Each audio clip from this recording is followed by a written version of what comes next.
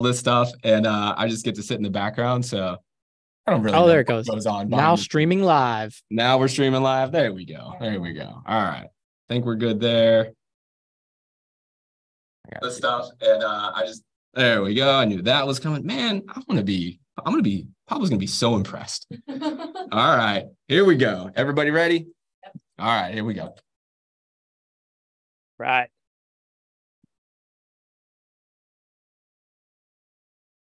All right, everybody. Hello and welcome to the Thursday edition of the Not Your Average Investor Show. I'm Greg Cohen, and I am here with an incredible guest who I will introduce in just a second. The person who is not here, unfortunately, is Pablo, our good friend and my co-host. So we wish him, he is doing some really big things for his business at the moment. We wish him well. And you guys know what that means. Every once in a while, I get to host the show by myself. And you know what? Sometimes it's like the blind leading the blind. Sometimes I need a lot of help from all of you today. So as we start out the show today, guess what? I'm not going to be perfect. I'm going to do the best I can. And the best way for you to help this whole show be super valuable is to take part in it and to be a part of the chat and to be a part of asking incredible questions. So thank you all in advance for being here. I do want to say a special welcome to Madison the Magnificent, our MTM community leader over there. Say hi, Madison. Hi, everybody. And without further ado, I want to say a quick hello to our guest. Thomas Vickers joins us. Thomas is, when you get to hear Thomas's story, you're going to be blown away. Thomas has been a client of ours for many years. He is a traveling physical therapist. He invests in real estate. His family has been investing in real estate for quite a number of years, and just some incredible insights to share with us all today. So Thomas, welcome to the show. Hey, man, I'm so excited to be here. I've been kind of stalking JWB since about 2014, but I didn't officially become a client until 2021, 2022. I can never keep track. It feels like it's been a while now because you guys are so awesome. But yeah, we're super excited to be here. Well, Thomas and I just had a chance to chat for, the 20, 30 minutes before the show. I don't think there was a dull moment. I think I was on the edge of my seat hearing his story personally. And so I'm excited to share with you. No joke, when he was telling me a part of his story, the hairs on my arm were starting to stand up. And I get to do this show every Tuesday and Thursday, and that doesn't always happen. So you guys are in for a real treat. I do want to make mention for those of us who are joining us on the podcast and the future in podcast land. Guess what? We love that you are joining and listening to the podcast. It's incredible to be able to listen on the go. But guess what? There's a better place to come and watch the show, and it's here in our Zoom meetings.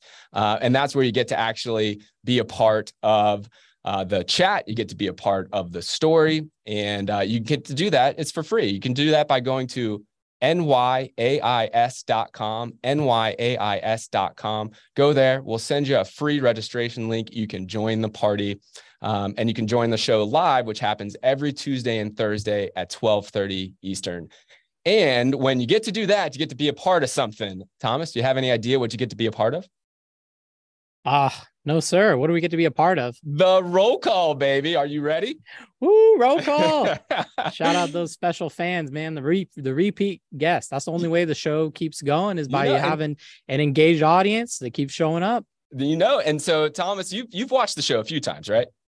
Yes, sir. Yes, sir. It tends to get a little boring if it's just the two old guys there just chit chatting. So you got to have some engagement. They're certainly not coming to the show for me. I can tell you that. Maybe for Pablo. No, sir. But they're certainly coming for me. The show is all about the community, and so we have some incredible folks in our community who are here. I'll tell you guys, our audience has grown. I ran the numbers not too long ago. It's grown over 40% just in the last few months. And so super big thank you for you all continuing to be here and for giving us such a great job that we get to do every single Tuesday and Thursday for being a part of the show. So we're going to recognize some of those folks. And if you're one of those people who I would call lurkers, who you're one of those, call it 150 folks who show up live here, but you maybe haven't actually said something in the chat, let me encourage you to do that so that we can recognize you. And you know what? Maybe you'll even get a nickname. You never know. So first off, we've got our leadoff hitter, John Heading, saying hello. We've got the MVP of the Not Your Average Investor community, Mr. Lee Bishop, in the house. We have the maven of real estate from Denver, Colorado, Miss Leslie Wilson. We have Leo Faraganan,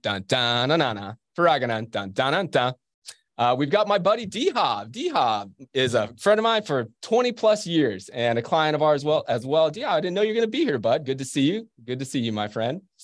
We've got the Shaw man, Nadeem Shaw, saying his trademark, good morning, good afternoon, JWB family. Hope everything is well. We've got Lita Song. She says, hello, beautiful investor from Minnesota. We've got the first family of the Not Your Average Investor show, Ken and Carolyn Moline. We salute you. Thank you all for being here. We've got the Mama Bear, Cody Adams, saying hello. It's good to see you, Cody. Let's see who we've got here.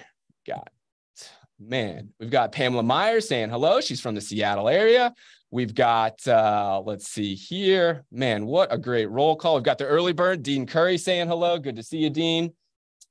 And let's see, have we encouraged any of those lurkers to say hello? Maybe some new folks coming up here. Oh, we've got Aaron O'Neill into the light, past star of the show. Aaron O'Neill, you did incredible last Thursday, Aaron. Thank you for being here.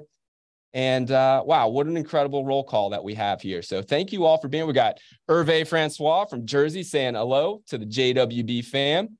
And man, what an incredible roll call today. You guys are in for a treat. Thomas, when we were talking before the show, I always try to take some notes right before the show. And here's my notes, man. It is like full of notes right here. It's on both sides here. I was just trying to write down all of the really cool things that I think our show will get a lot of value out of. But why don't we just kind of set the scene? Thomas, you're a traveling physical therapist. You're a medical professional. And you made the decision to invest in real estate over a number of other options. And you lead your life in an incredible way. We can certainly talk about the background in your video right now. I want you to share your story about that background and logistically how you live. But I want to get into a lot more as far as your mindset as well. So why don't you just kind of set the stage a little bit, tell everybody a little bit about yourself, and maybe what got you down this path of investing in real estate here in Jacksonville with JWB. Well, first off, I just want to say thank you for letting me be a part of the show in this community, because that's really the main point. I was born in Jacksonville, grew up in Jacksonville, went to UNF for undergrad, went to UNF for grad school. So I'm a Jacksonville local through and through. So I love any small business that is engaged in the community. And again, my first exposure to JWB was 2014. And now you guys have evolved from this little small business operation to this powerhouse force that's driving the direction of the future of our city. And so I don't know, big fan of the local stuff. Thank you so much, bud. Yes, sir. So like Greg said, I'm a doctor of physical therapy. I went to undergrad at UNF, got my degree in athletic training. I was working out of high school with, the football team, soccer team, stuff like that. And then I went back to school 2018 to get my doctorate in physical therapy. And then in 2021, I graduated during COVID, and that was terrible. And I was working at the hospital, spent a long time in the hospital on the COVID ICU, on the respiratory unit. And it was not super fun. Our first daughter was born in October of 2021, and we're still working at the hospital. And she got COVID at 11 weeks old. And so our newborn had like 105 fever. We were in the emergency room running all sorts of tests. I mean, it was super scary. And because I was a new grad and had just started, I didn't have any time off. So I was still having to work while daughter was in the hospital. And it was a nightmare. And so me and my wife, we decided, COVID's crazy right now. We don't know at that point, there was no end in sight. Nobody knew how long the quarantine was going to go on. So we made a huge life pivot. We moved into a camper and went on the road, full-time RV life. So I got a big diesel truck, and we had a 38-foot fifth wheel. And we did travel healthcare contracts on more rural settings because we wanted to, try to maybe limit our exposure a little bit, if possible. So we ended up in Lake City, Florida, which is terrible. We moved up a rung to Paducah, Kentucky. I don't know if anybody here's from the Four Rivers region there in Paducah. We were out there, and then we went over to Columbia, South Carolina. And while we were in Columbia, South Carolina, we found out we're having baby girl number 2. And we said, holy smokes, we're having two kids, 2 and under, in a camper. no way. My wife said, we're moving out or you're going to keep traveling on your own. Uh-huh. So we pulled the eject handle, and we're now in Tampa, Florida. We're there's water everywhere in Tampa. So I'm just out here at a random park out here in Tampa. And I'm now a home health therapist. So I go to people's houses, do therapy. My flexible hours, the pay is good, works for the family. So that's kind of where I'm at now, in the professional sense. That is incredible. First of all, thank you so much for your service when our country and our world needed you, especially helping with COVID. And amazing to hear that both of your daughters are doing well. So that is awesome. I got to ask though, this whole idea of living in a camper with your beautiful wife and 2 kids under the age of 2, like, what was that like? I know that's not what this show is about, but what was that like? We spent a lot of time outside. And I got the better end of the deal because I got to leave and go to work. My wife did not get so lucky. How long did that last?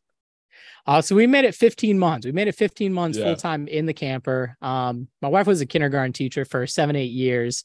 And so she loves kids. We both love kids. And so she was okay with it. It was so special. Being young professionals, we were going to have to be a 2-income house anyways. And so we didn't love, sending our daughter to daycare. So kind of the COVID factors, the financial incentives, being able to, take care of our daughter, kind of motivated our to go on the road. Fantastic. Well, that is an incredible story. And I bet something that, you just look at it, and as we talk more about your story, there's so many things that people probably said, you can't do that. You can't do that. And I know you've broken through a number of those barriers, and that's an incredible one right there. Let's talk about your real estate journey. Tell everybody a little bit about maybe your family's background. I know they started to invest, I think, back in 2006, or at least started to buy real estate in 2006, and take people through that journey, maybe about how your family made investment decisions or how they made those decisions, back in the day till now. Now you let everybody know how many properties you own, and your mindset about that. Yes, sir. Absolutely. So we're all here for real estate. So I'll get to cut to the chase. So I'm the oldest of 6 kids, and we're 20 years apart. So I'm 30. My youngest sibling is only 11. So we have a pretty widespread of kids there. Mm-hmm. And so my family, housing and finances have always been a little bit of gymnastics, just the logistics of having that many kids and sports and school and, things like that. A lot of my parents' friends, 2004 to 2006, got in on the new construction craze. If you're familiar with Jacksonville, up towards the airport, Duval Station Road, Sterrett, Pulaski, all that. Just the River City Marketplace was under construction, hadn't been built. Now it's a monster place now, but back then it was, there was only Walmart in the movie theater back then. And so we had a couple friends, they bought a house, they lived in it for a little bit, they sold it, they made $50,000. Another of our friends did that, they made $80,000. My family was like, oh man, this sounds like a great plan. So they built a new construction house in 2006, October 2006. We moved in. We were like, wow, this house is great. We're gonna look for our next one to move out. And then we all know the Great Recession came and hammered everyone. Right. And suddenly my parents' plan was rapidly dismantled. And of course, they had an adjustable rate mortgage that was going to recalculate. And the home was worth, they put in $185,000 to build the house. And so their options were going to be, okay, do we just live here? Do we move out and take the loss? Like what are we going to do here? So kind of what they opted to do was we bought a house for our family off of a short sale at a great price because foreclosures were everywhere. 2-story in-ground pool, great for the big family. And they opted to keep that home as a rental property from 2009. And in fact, it is still in our portfolio now. And we just moved it into management with JWB last fall. And just similar to Greg's story, Greg shared his story a bunch of times. He says young Greg bought the house, and then even when it was the worst time to buy, and then it dropped in value, and then over a long enough time horizon, it's come back, because short-term pricing is your least important factor for, your long-term real estate goals. And so my family was like, okay, well, if we just rent it a little more than the mortgage and we'll just kind of wait and see what happens, hopefully it'll, go back up in price. So just snapshot numbers, that house, 185,000, 2006, it dropped. I don't even know how low it dropped. Really low. And then now it's worth, $385,000. We got that historic Jacksonville appreciation. I think, Greg, 4.1, 4.2% over time. So we've captured that in that property. Rents for $2,000 a month, covers the mortgage, rocking and rolling there. Let's just take a minute there because go ahead. Let's just take a minute there because sorry, that was a lot of info. Well, but it's such an incredible point, right? It is rare to be able to speak to an investor who has lived, call it the worst case scenario in rental property investing. I've lived exactly because I invested in 2006 and I bought 40 rental properties, and I know what the worst case scenario looks like. And you have too, Thomas. And what we both have seen is in real estate, specifically in rental properties, in a growth market like Jacksonville, it's hard to lose if you buy and hold. So 2006 was, call it 17 years ago. Over the long haul, even though we had that big dip in the Great Recession when it came to prices, over time, prices rebounded even more than that. And at the end of the day, for a full market cycle, we've seen, call it right around 4.5% home price appreciation year over year. And that's a really important point for everybody out there, because guess what's going to happen over the next 20 years? The same end result is going to happen somewhere around, call it 4.5% home price appreciation. So awesome point, Thomas. I wanted to make sure I fully solidified that, because that is a basic tenet of how you win in rental property investing. Yes, sir. Yes, sir. Yeah. The quicker you can get off of cash flow and get off of short-term pricing and have that long-term horizon, then that's how you win. That's how you scale, and that's how you win over a long enough time. How did you get to that point? Did you always know? It seems like you fully understand all 5 profit centers. What was it for you that helped you shift away from more of a normal kind of average mindset, which is all about short-term cash flows and all about short-term pricing? Oh man, I'd say it was a lot of things. So we can kind of go back into the story and kind of, I think it'll kind of fill in the gap there. So we had this one rental property in the background. My family, we moved into our new house. Things were going good. My parents had a new baby in 2012. We had baby number 6 came, and baby number 6 was 11 weeks old. And we found out our dad had cancer.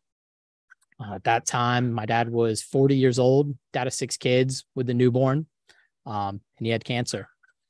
Just a little bit of background on our situation there. My dad was working for Bank of America, trading all his time for money, no assets, no nothing. His 401k had $25,000, $17,000 in credit card debt. His annual gross salary was $68,000. Of course, adjusting for inflation, $68,000 back then wasn't terrible, like it would be now, but that's not a lot of money for 6 kids. And then he found out he had cancer, and a year and a half later, he died. He died at 41. This month is 10 years, October 2013, 10 years this month.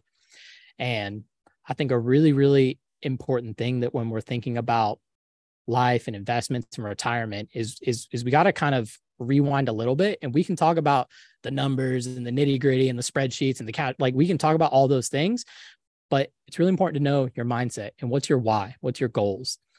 And so we kind of, in America especially, we go to middle school to go to high school, go to high school to go to college, go to college to get the job, you work the job to get a house, you get the house, you work it, you retire, 65 is your golden years. We have this railroad, and we just assume that you're going to get old and be able to retire. And the fact is, that's not the case.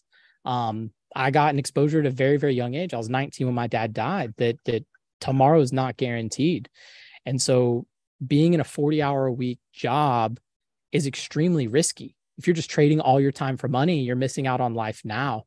And so you have to, we're biased towards real estate, JWB, us, we love real estate. You have to have assets that are going to produce for you so you can get your time back, because time is the only resource that is truly non-renewable, and you can never get it back. And so that experience has profoundly shaped me and changed the trajectory of my life of where I'm as a person. And now that I'm operating in healthcare, working with, elderly folks, 60, 70, 80, I mean, these people, you got cancer, strokes, heart attacks, and like just assuming that you're just going to enjoy retirement is very foolish. I think in this country, a lot of people need to wake up, especially my generation, 25 to 35. We got to wake up and realize like it is not guaranteed. And so kind of from that, going through that experience, my dad luckily had life insurance money. So we got a chunk of life insurance money. And again, my family, not educated. I graduated college. My sister graduated college as a nurse, but nobody else in our extended family, cousins, uncles, nobody knows anything about investing at all. So stocks, bonds, annuities, all that stuff, completely foreign. We had no idea what to do with the life insurance money. But because we had that rental property from 2009, 2013, so we'd had it for 4 years, and we were like, okay, this real estate, we can touch it, we can hold it. There's one global stock market that you have no control over and all the forces control it. But real estate, it's very, very regional. It's very focused. And if you know the area, you can kind of juice your money a little bit because you can improve the property. You can make it better. You can know what neighborhoods are good, what schools are good. And so you can kind of have an advantage for selecting your asset. And so over the next few years, spent a lot of time reading and studying and learning and networking from 2016, 2017, I think I listened to 25 to 30 audiobooks. So really the two biggest ones that like set the anchor of that long-term time horizon were the Millionaire Real Estate Investor with the strategy of buy a million, own a million, cash flow a million. And then there was another book called Buy and Hold.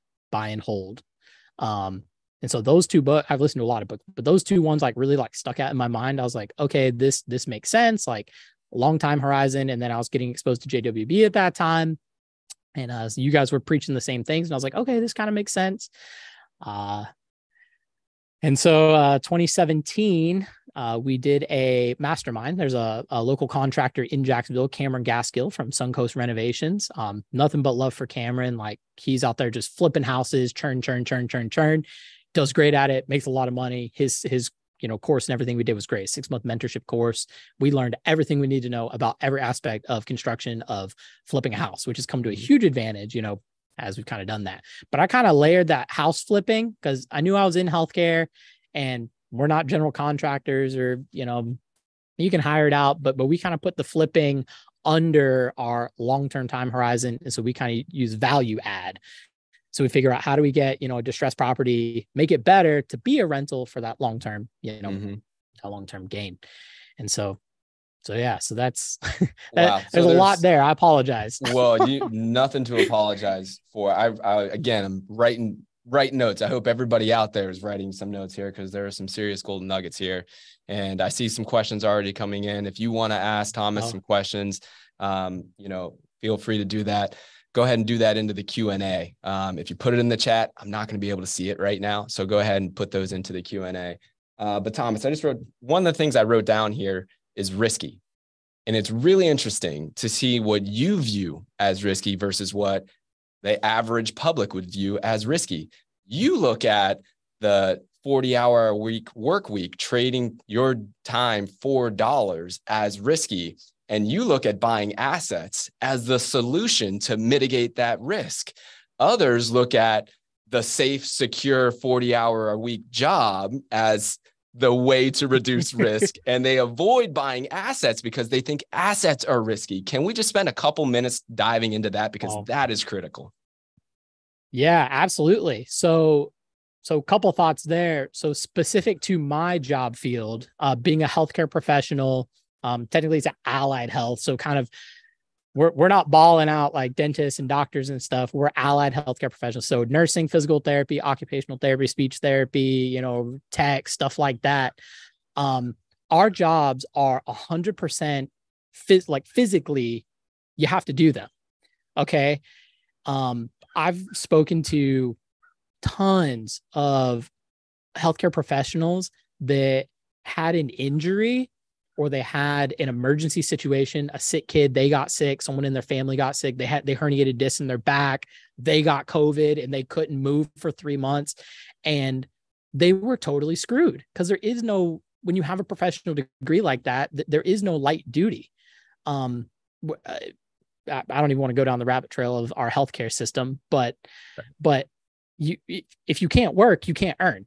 And that, to me, and I think that's incredibly risky. And then kind of the other side of it is that when you're working a 40-hour work week, trading all your time for money, you only have so much time. So, 168 hours a week, 24/7, 168 hours a week is the most you could possibly work. And so, even if you work 40 hours, 80 hours, that you still have a ceiling. And so you have to move away from trading your hours for dollars, and you have to figure out, how do I trade my dollars for time? And so that's where, that's that the mindset shift of like Rich Dad, Poor Dad, stop being employee, you got to be employer mindset. And so, it's really clear. The success traits that we see from the guest investors we get to have on the show, it's a different way of thinking. We in this Not Your Average Investor community think differently, and it should be celebrated. And when I think about what I'm hearing from you, Thomas, it is thinking differently. It's understanding that what normal people call risk is actually mitigating risk, right? Going away from trading your time for dollars is actually mitigating risk. And I loved how you said, listen, we only have 168 hours in the work week. If you're, and if you are thinking like that is reducing risk, that is your max income that you can earn from your active income, 168 hours times whatever you earn or your salary or whatnot. If your expenses are right there, that's risky. That's risky. The only way to break that is unless you could have an opportunity to significantly increase your income and keep your expenses down here, which many people just don't have that. They have to work a lifetime to get there. Maybe they never get there. Or you can do this while you are working. You can have enough income to offset the expenses, but you make different decisions with the money that you earn. And you take some of that and you take it over to this other bucket, and that other bucket gives you the opportunity to make money passively without your active work. At the core of it, that's what we all love.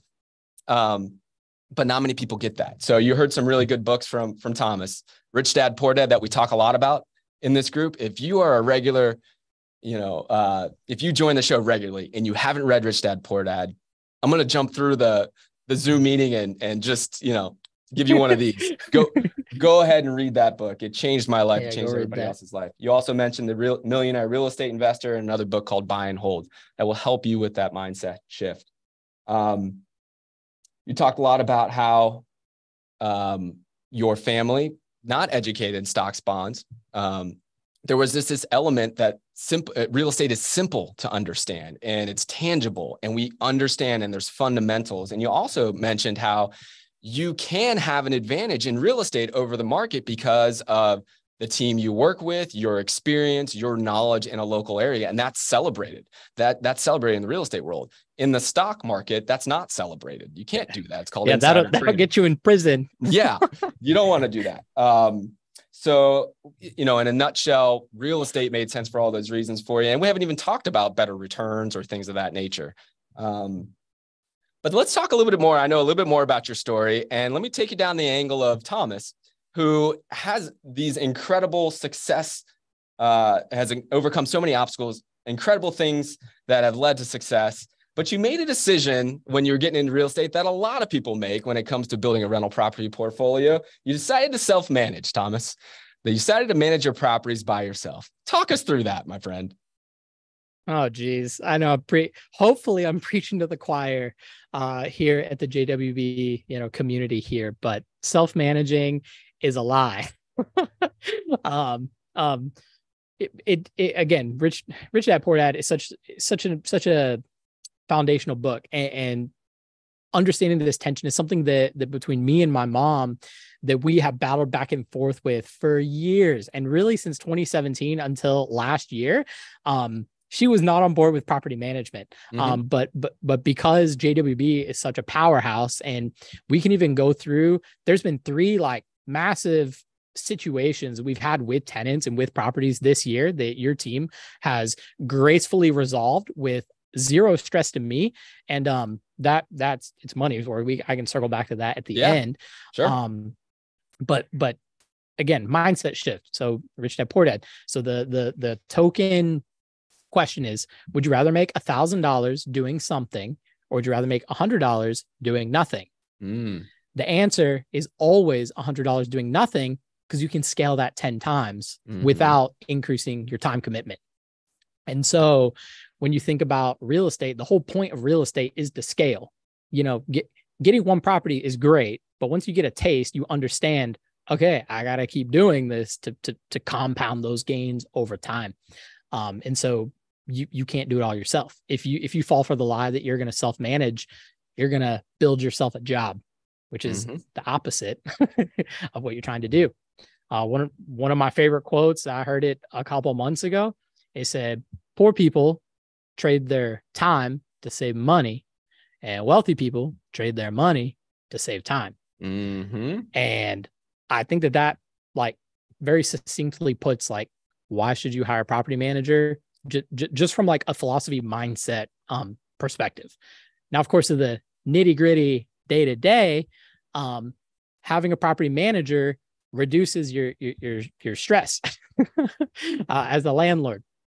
So specifically for us, we shifted 3 of our properties into JWB over the course of a year and a half as the leases rolled up, and then we moved them in because we moved into the camper and went on the road. So I was going to be out of state, living in a camper. I don't know if I'm going to have cell service, Wi-Fi. I don't know where we're going to be. I don't know what my time commitments at my job are going to be. So I said, I literally cannot self-manage. That would be, again, risky. What's your tolerance for risk? That would be extremely risky. Something breaks, I'm unavailable. That'd be catastrophic. So that's why we rolled our properties into JWB. So I could go out and I could do my healthcare job, 40-hour work week, to make a good income. And then in the background, have these assets, benefiting me.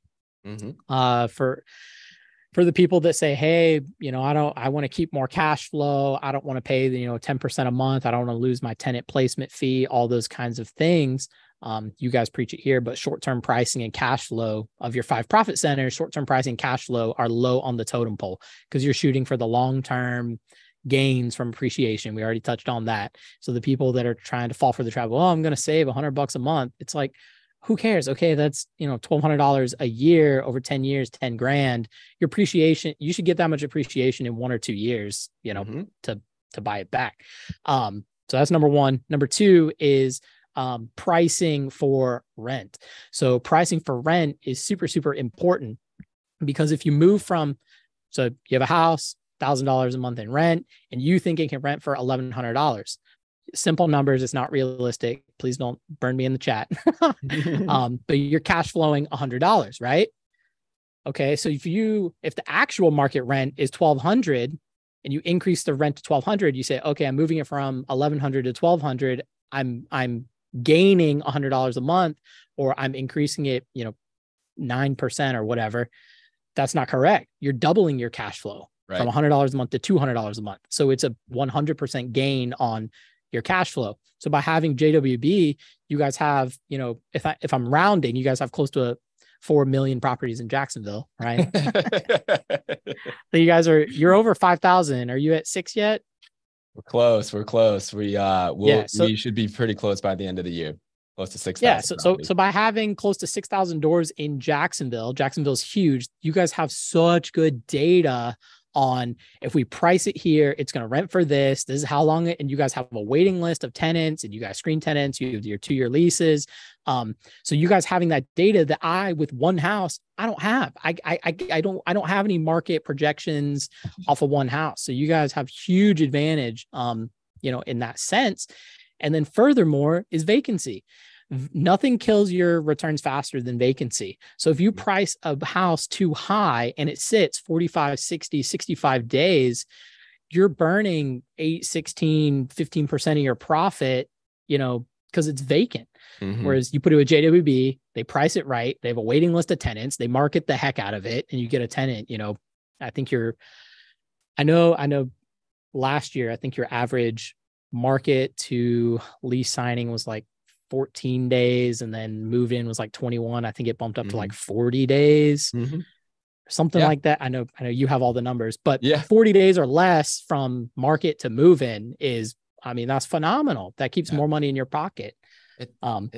It's all about driving the value. I just keep saying to myself, everything that you're saying, it comes down to value. And when people can make decisions based on value rather than price, they're going to be in a better position. The challenge is people ask price first. So, and they don't understand value many times until it's too late when they made a decision solely on price and didn't get the value. But let's talk openly. You had the chance to I'm sure, interview or make the decision to go with a number of other property management companies in Jacksonville. We just hired you straight up. Oh, you did? Well, all right. Well, then that kills my question. But if you did, what you would find out is that others charge less for a tenant placement fee. Some charge significantly less for a monthly management fee. What was it about us that you didn't even have to ask those other questions? And made you see the value in a JWB relationship over the alternative? Yeah. So initially, obviously we first, got exposed to you guys back in 2014. So I kind of been following along with, the different podcast shows. You guys have presentations, at JaxRIA and stuff like that. And so I knew what you guys were doing. And the thing that really sold me was you said, when I was watching, we'd already moved into the camper. So it must have been in 2020, end of 2021, maybe. You guys had gotten the question. I think you guys were kind of at a fork in the road. Are you guys going to add more markets, or are you going to stay in Jacksonville? And you said, no, we're going to pick one market and go super deep. And we're just committed to Jacksonville and the vision of Jacksonville. And we're just going to focus on Jacksonville. And I said, sold. Just having focus and discipline as a business is something that is important to me. And so you guys being local, being focused on just one market, and then the way you guys structure your team, you leverage technology in a way that is phenomenal with the Salesforce and all the technology you guys use. So that when I call JWB, even if my portfolio portfolio manager. Yeah. Portfolio manager. It's Caitlin. We love Caitlin. She's incredible, has walked us through some scary stuff.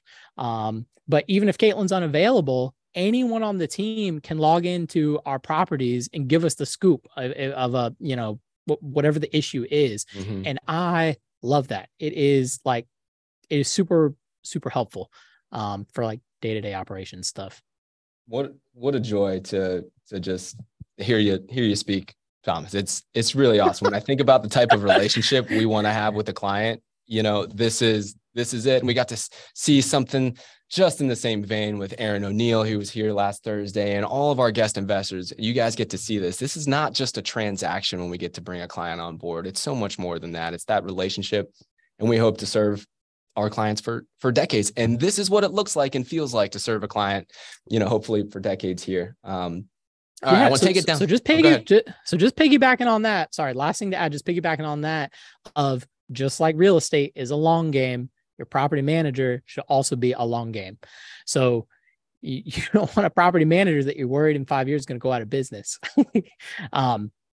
Clearly you guys are established, you're growing, you guys are doing amazing things. So that it's like getting married. It's like a relationship that we're building this together over, a long time. And just circling back to those personal touches and how you treat customers or your clients, sorry, not customers, clients. We just had our new baby girl. She's 6 weeks old. She was born 4 weeks early. I was in the NICU for 26 days.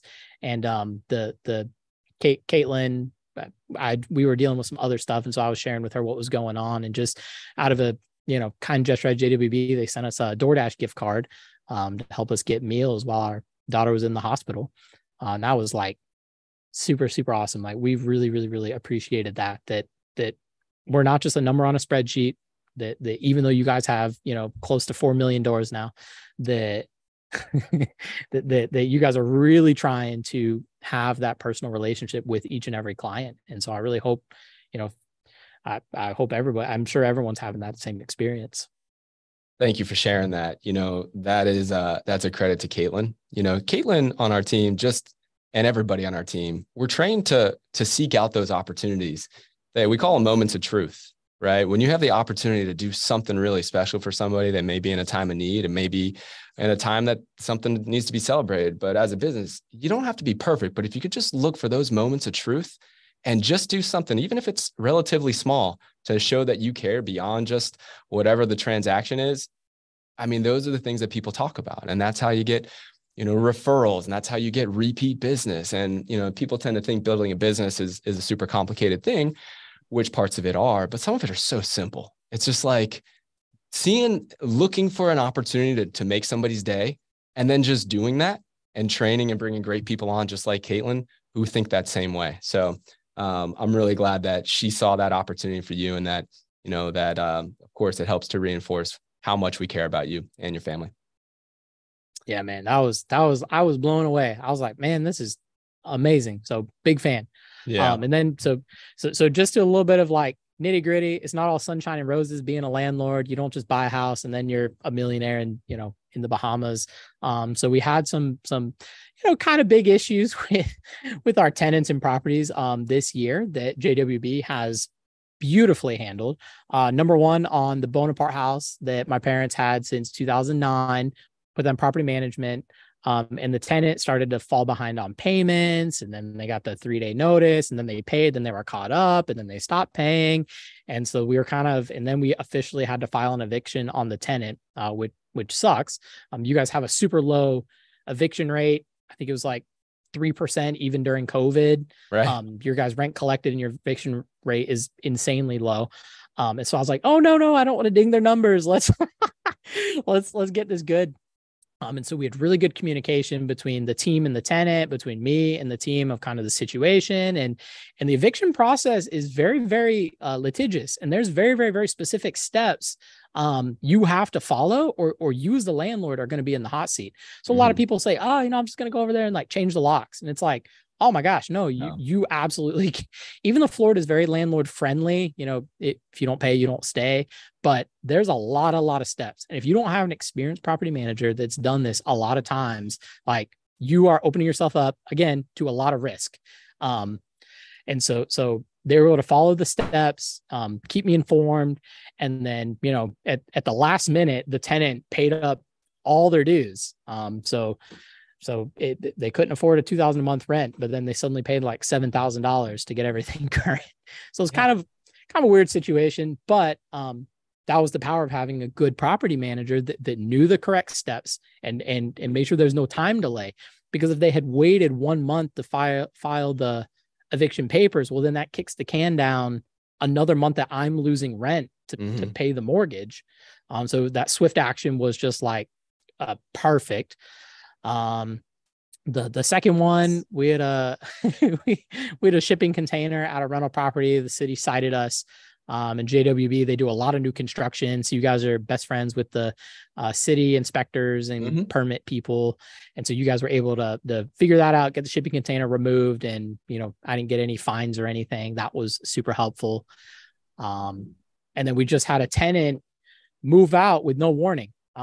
They called and said, hey, we're out of the house. Which is pretty crazy. And so we had to do a turn on the property, and JWB sent me an estimate. I approved it over email, made my contribution, and you guys had it turned and back on market in 7 days, which was freaking nuts. Y'all painted the whole house and did the yard. And so those three things were like more like nitty gritty. This is what a property manager does for you. So do you have anything that we screwed up? Because you have been incredibly positive this entire time. People are going to think that I paid you to be on this show. What's the worst thing that we've done? What could we get better at? So my experience with JWB is I had the houses and then moved them into management with you. So I've not been a client on the turnkey, buying a turnkey property. Last summer we were we were trying to figure that out before we purchased another property last October, and then that's property number 3 in the portfolio, San Salvador there. And so we were shopping for houses, and we were trying to figure out with you guys. And unfortunately, I think we got a team member that maybe wasn't clear, not as good as communication as we were used to. And so some of the ways they were presenting the houses and the deals didn't quite line up with like what the actual spreadsheet numbers were. And so there's a little bit of confusion there, but I communicated it to the team, and you guys handled it. And as a couple months later, that person didn't work for JWB anymore. Okay. So I don't, I don't know what the full situation was there. Way to go, Thomas. You got you got him fired, Thomas. Way to go. I'm just joking. Oh no, I'm just joking. I'm totally joking. But I think, I think that's just that was just a miscommunication and employee situation. I don't think that was not reflective of the whole business. Well, you know what? We're not perfect. And so I appreciate you being willing to have me put you on the hot seat and dig and dig and dig for the things that we don't do well. And you know what? We're not perfect. So, I'm sure we learned from that. And, but man, so many good things here. We got a couple of questions I'm going to fire your way. And if anybody would like to ask any questions to Thomas or to me, take advantage of the time that you have today, go ahead and put those in the Q&A. This has just been really, really incredible here. So, Thomas, first question's from the MVP, Mr. Lee Bishop. And Lee, I'm going to paraphrase your question a little bit. He asked a question about seeing your siblings and your mom struggle with money, I would imagine right after the death of your father. And, asking questions about how did you work to support them through that and support your family through that? Maybe how really, I think for me, coming from understanding your mindset right now, which is just spot on. It's just incredible. And it's clear to see how you are successful now and are going to be an incredible success as you progress. How did you develop this mindset? When did you develop this mindset? What was like the trigger for you to just develop this type of mindset? So that's half of Lee's question and half of mine. So just in perspective, 10 years ago, 2013, when my dad passed, I was only 19 years old. So I was not able to generate enough income to support the whole family. Luckily, this is a little bit like global risk management. This is a little outside the scope of the JWB podcast, but when you die and you have minors, kids, obviously you're not going to draw your Social Security when you're old because you're dead. Your surviving spouse can draw on your Social Security, and then your surviving spouse can draw on your Social Security because they're taking care of your dependents, your minors.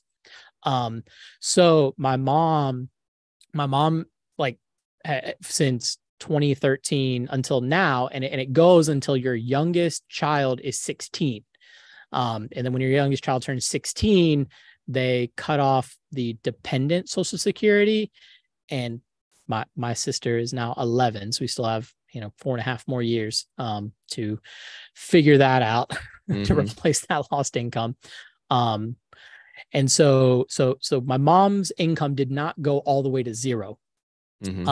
She did have, I think they recalculate it every year. I do not recall exactly. Was it initially? It was like, I think it was like 48,000, maybe like $41,000 off Social Security, and that income is tax free because it's like death benefit Social Security, so it's different. And then because all that income is tax free, that puts my mom in a very favorable, tax bracket for our structuring of our LLCs. We have a family partnership with Schedule K. Half the income goes on my mom, half the income goes on me. So my mom can soak a ton of capital gains and rental income because her taxable income basically starts at zero. So she's a very high ceiling.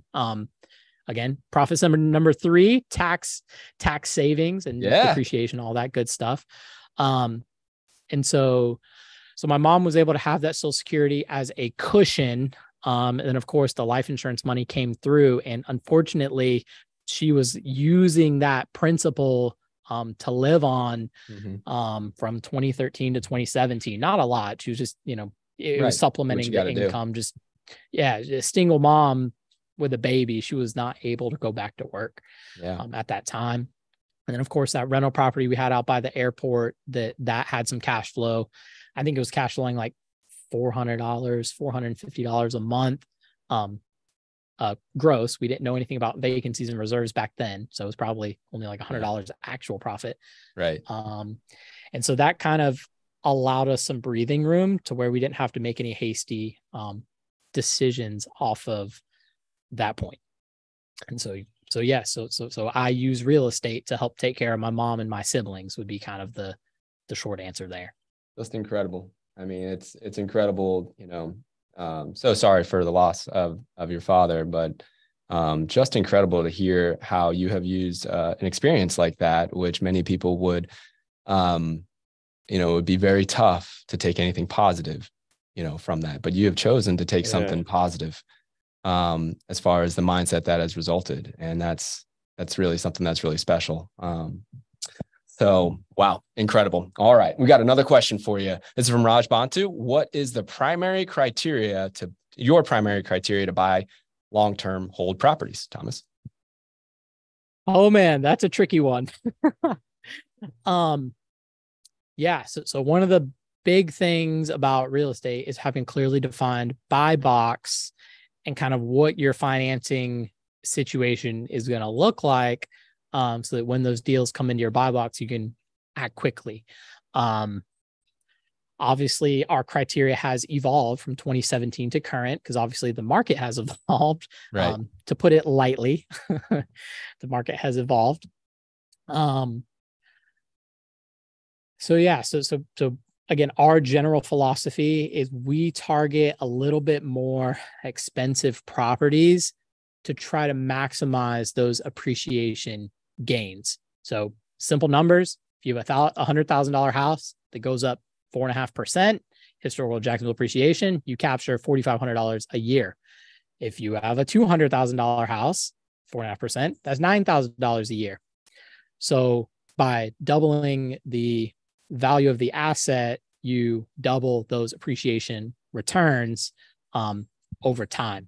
Mm-hmm. So our properties range, so market, rough market value, the Zestimate on our properties. Our cheapest one is like $150,000 that rents for $1,100 a month. So that one, our primary goal there is cash flow. It's cash owned. There's no leverage on it. So we just have taxes, property insurance, JWB on our expense sheet, and then our vacancy and reserves. And that one's our primary cash flow that kind of covers all the expenses for the business and all that stuff. And then the house out by the airport is our most expensive property. Market value probably $350,000, $380,000. And it's renting for $2,000 a month. So some investors would say, oh my gosh, $2,000 a month on $380,000, your NOI, your cap rate is, so low, and that's terrible. But it just depends on what game you're playing. If you're going for cash flow, then yeah, you need to buy the $100,000 MLK 32209 house and rent it out for $800 a month. But if you're paying the long-term appreciation game, you got to get a little bit nicer houses to kind of get those long-term gains. Again, I'm biased for those long-term houses because the depreciation you can capture, you can count back half that to qualify for your next loan. So I don't have my calculator handy, but so if that house, I think we put again, this is getting in the weeds a little. Is this helpful or is this not helpful? I think it's great. Okay. All right. So if you have a $100,000 house and you depreciate it over 29 and a half years, you can't count the land. So, $150,000, it's maybe 3%, it's like 3.3% a year. What are those numbers? You're talking about how much you can write off each year? Yeah. For depreciation, because it's 100% of the value over 29.5 years. Yeah. It's like 3% or something. Right. So basically 1.5% of that value, you can count back to help you qualify for your next loan. So you buy 5 houses and you just gain back 7% more like paper income that the underwriter will let you qualify for your next loan. I didn't even think about that. Yeah, exactly. So if you buy $100,000 house and you're depreciating $3,000 a year, $2,000 a year. Okay, the underwriter will say, okay, you can get back $1,000 a year. Okay, that's not going to move the needle month. But if you have a $400,000 house and you're getting to count back, $8,000 a year. Okay, well, that can really move the needle on your, your DTI, your loan to value. Again, it depends if you're doing it. If you're doing it in your personal or your LLC, there's a lot of variables, but.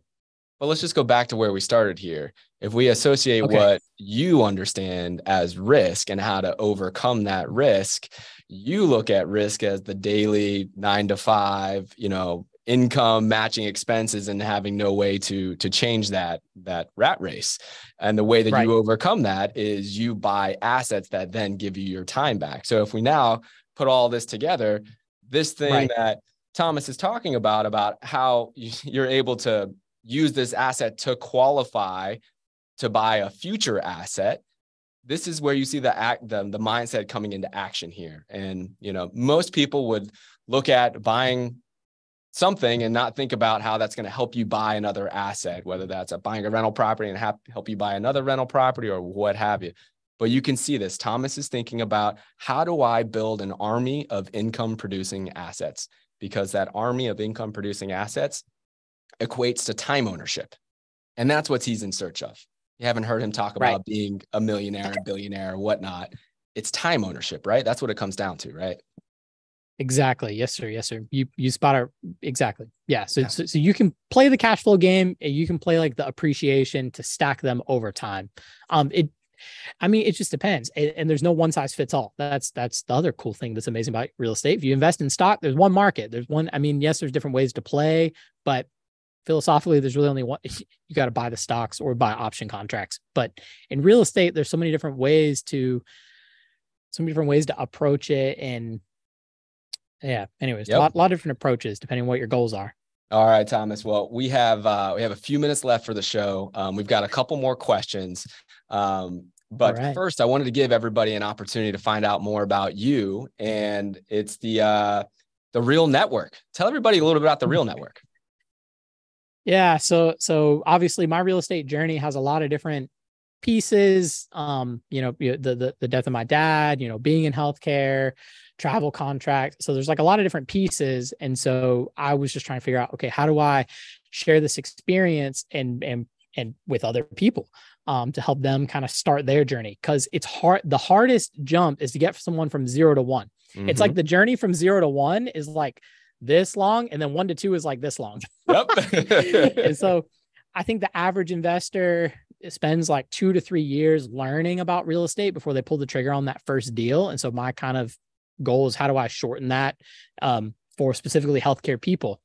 And healthcare people specifically, because our job is very labor intensive and very much transactional. We don't know anything about sales and scale and hands off and passive. And it's very much an employee, clinician, implementation mindset. And so my goal is to try to get the attention, wake these people up and say, no, you need to buy assets. Quit trading your time. You need to buy assets. And so literally this year, so maybe 7 months ago, just started, making content, recording podcasts, making videos, drawing out terrible sketches about the 5 profit centers, just to kind of help people. And so my brand, I went through a lot of iterations, but the one I stuck with was the Real Network, REAHL, Real Estate and Healthcare Leadership Network. And so I'm just trying to find healthcare providers that are investors, and kind of link them up in a community of people that are trying to figure out how to get started. And kind of the lowest barrier for entry with the smallest amount of capital and least amount of money is doing a house hack. So you move in, you get primary owner occupied financing, which is advantaged, a lower down payment, which is great. And then you fix it up, you live there, you move out, and you keep it as a rental. So move out, rent behind. And that's the easiest way to get, in my opinion, that's the lowest amount of capital and the shortest path to getting from 0 to 1. And then kind of once you get 1, then hopefully you're addicted, and then you hire JWB to be our property manager and keep stacking properties. And then you're the next guest investor on the Not Your Average Investor show. Exactly. Yes, sir. We've had a bunch of questions that have come in here at the end, and that always happens. So thank you all for sending those questions in.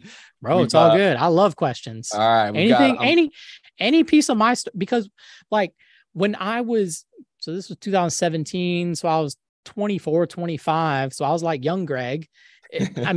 some of this stuff was accessible, but I was overwhelmed. That was the biggest thing, man. Like if you go on Amazon, you type in real estate for books. Good luck Like, reading all those. yeah, I was so overwhelmed. And so my objective is try to take everything that I've learned and been exposed to and experienced and try to distill it down to like make it a little bit more simple. Anyways, yeah. So I love questions. So what do we got? Well, you just do it in a way that's really personable and authentic and genuine. So I'm glad we have more folks that are teaching and educating and building community that are built like you. All right. So we got a couple of questions here.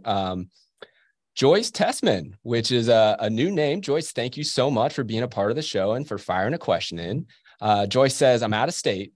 Thomas, do you recommend investing in rental properties for someone who does not live in your area?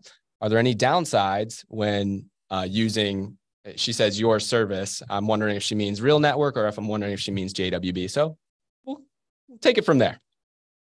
Yeah. So that is the number one biggest beginner mistake that people do in real estate is location bias.